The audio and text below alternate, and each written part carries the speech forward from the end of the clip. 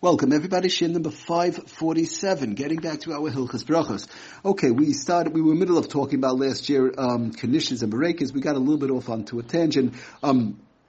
But be it as it may, we established the fact that Knishes and Borekas are baked goods, and they fall under the category of Pasuk B'Kissen. Therefore, a person would have to make a mizonos, and as long as they ate a kazayis b'chtei achilas pras under the 4-minute period, at some point while they're eating that Knish, Boreka, whatever the case is, they would have to make a al hamichi, and if they didn't, as long as they ate it together, if they didn't eat part of the crust part of it, okay, let's straighten it out. As long as if they didn't eat they're supposed to eat part of the crust part at any time during the eating session. If they ate part of the crust, which is the mazonos, it could be with the filling also, but under the 4-minute period, so find that then they have to make a al hamichi. If they didn't, as long as they ate together with the filling at some point, the whole, a kazayas under the 4 minutes, so then they would have to make a bar nefashos. If you'll tell me that, well, good, I didn't eat a kazayas of the crust part, but I ate together with the filling, fine, so then it will be a bar nefashos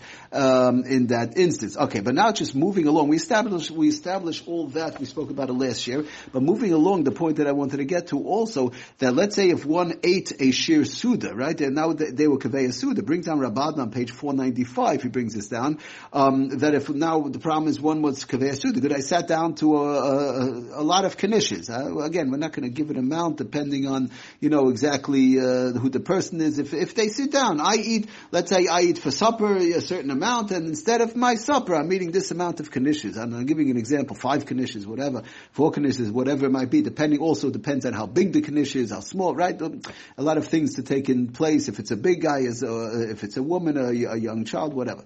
Okay, but be it as it may, the amount that I eat for my supper, instead of my regular supper, I ate knishes, and that's it, finish. And I ate 3-4 knishes, and it's enough. And this is my supper, and I'm full, and as I say in Yiddish, genugaving. So that's the bottom line. So in such a case, so that's what he says, if one wishes to eat a shir suda of knishes or berekas, would be the same thing. It's the same type of food. Berekas is, like we explained last time, a flaky type of a dough instead of a regular type, more of a harder type of a dough. On a knish, berekas is more of a flaky type dough, and it has a filling inside, and it's a baked good, and it's possible b'kissen. So then, but if they ate a shir suda, they will kaveh a suda, then they have to take a wash and make a hamotzi and bench, because of the fact, again, this is possible b'kissen.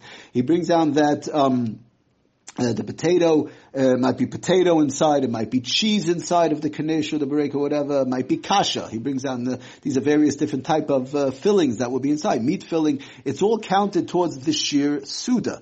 Because if we backtrack a minute, we've spoken about that when it comes to eating foods together, like, right, I eat, Rav Moshe spoke about by a chas, when somebody eats cake together with their regular food, or even the crackers with liver, and these, if you start eating it together with other foods, possible b'kissen, with other foods, it could be even cake or cookies, you're running into whereby a person would be eating less, right? We spoke about all this, and they would have to bench on a smaller amount.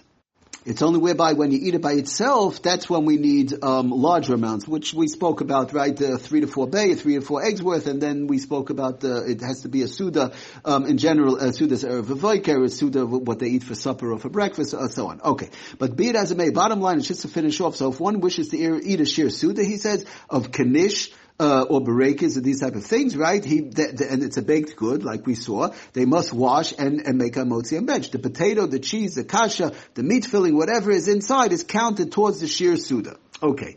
But now he brings down one important thing on the bottom, to keep in mind, that benching is not required. Now the things like this. Let's say I'll eat this whole berekas and this whole knish, and I'll eat enough of them and so on. But benching would not be required if less than 1 kazayas of the mazonos, of the crust, was eaten b'chtei achilas pras. Let's say somebody, good, I'll eat 5 knishes, whatever, but I eat it very, very slowly, right? I schlep it out, I eat it very slowly. And during the whole course of my eating session, that half hour, 45 minutes or whatever, I'm just giving you a mushal. It could be 15 minutes, it could be an hour. But during that whole course, I never ate a kazayas b'chtei achilas pras. I never ate a kazayas of the crust, right? Of the bereka crust or the knish crust. I never ate a kazayas under the 4 minutes. So then you don't bench. That's for sure, because then the whole thing is a bar nefasha. It's bichlal, like he explained before. So that's what he ends off is that if it ends off with that benching is not required if less than one kazayis of mazonos, which is the crust, was eaten b'chdei achilas pras. But again, it could be at any point during the meal. And we established this fact also, we saw from the Sefer Yitzhak Allah, is that even if somebody's eating a lot of cake, right, to the point whereby one has to bench, I'm eating enough whereby I'm kaveh sud on cake, I'm kaveh sud on crackers, cookies, whatever. I'm eating enough and I know I have to wash and bench fine. So you don't have to eat the whole thing under 4 minutes. It's just whereby you have to eat a kazayas of that mazonos, under the 4 minutes. That's how it works. But again, in case not, in this case would be bonafashis, because you never ate, since a person, if the case is whereby the person never ate a part of the crust of the bereka or of the knish, they never ate a part of the mazonas part of the crust under the 4 minute period, so then fine. So then, like we said, you wouldn't have to bench, and the bracha will be a burn of fashas again, as long as they ate it together with the filling, whether the filling again might be cheese, kasha, we said potatoes, whatever the case is in the inside, as long as they ate it all together, b'chdei achilas pras. A kazayis b'chdei achilas pras under the 4 minute period. Thank you for listening. Atzlach and bracha. Kol tuv.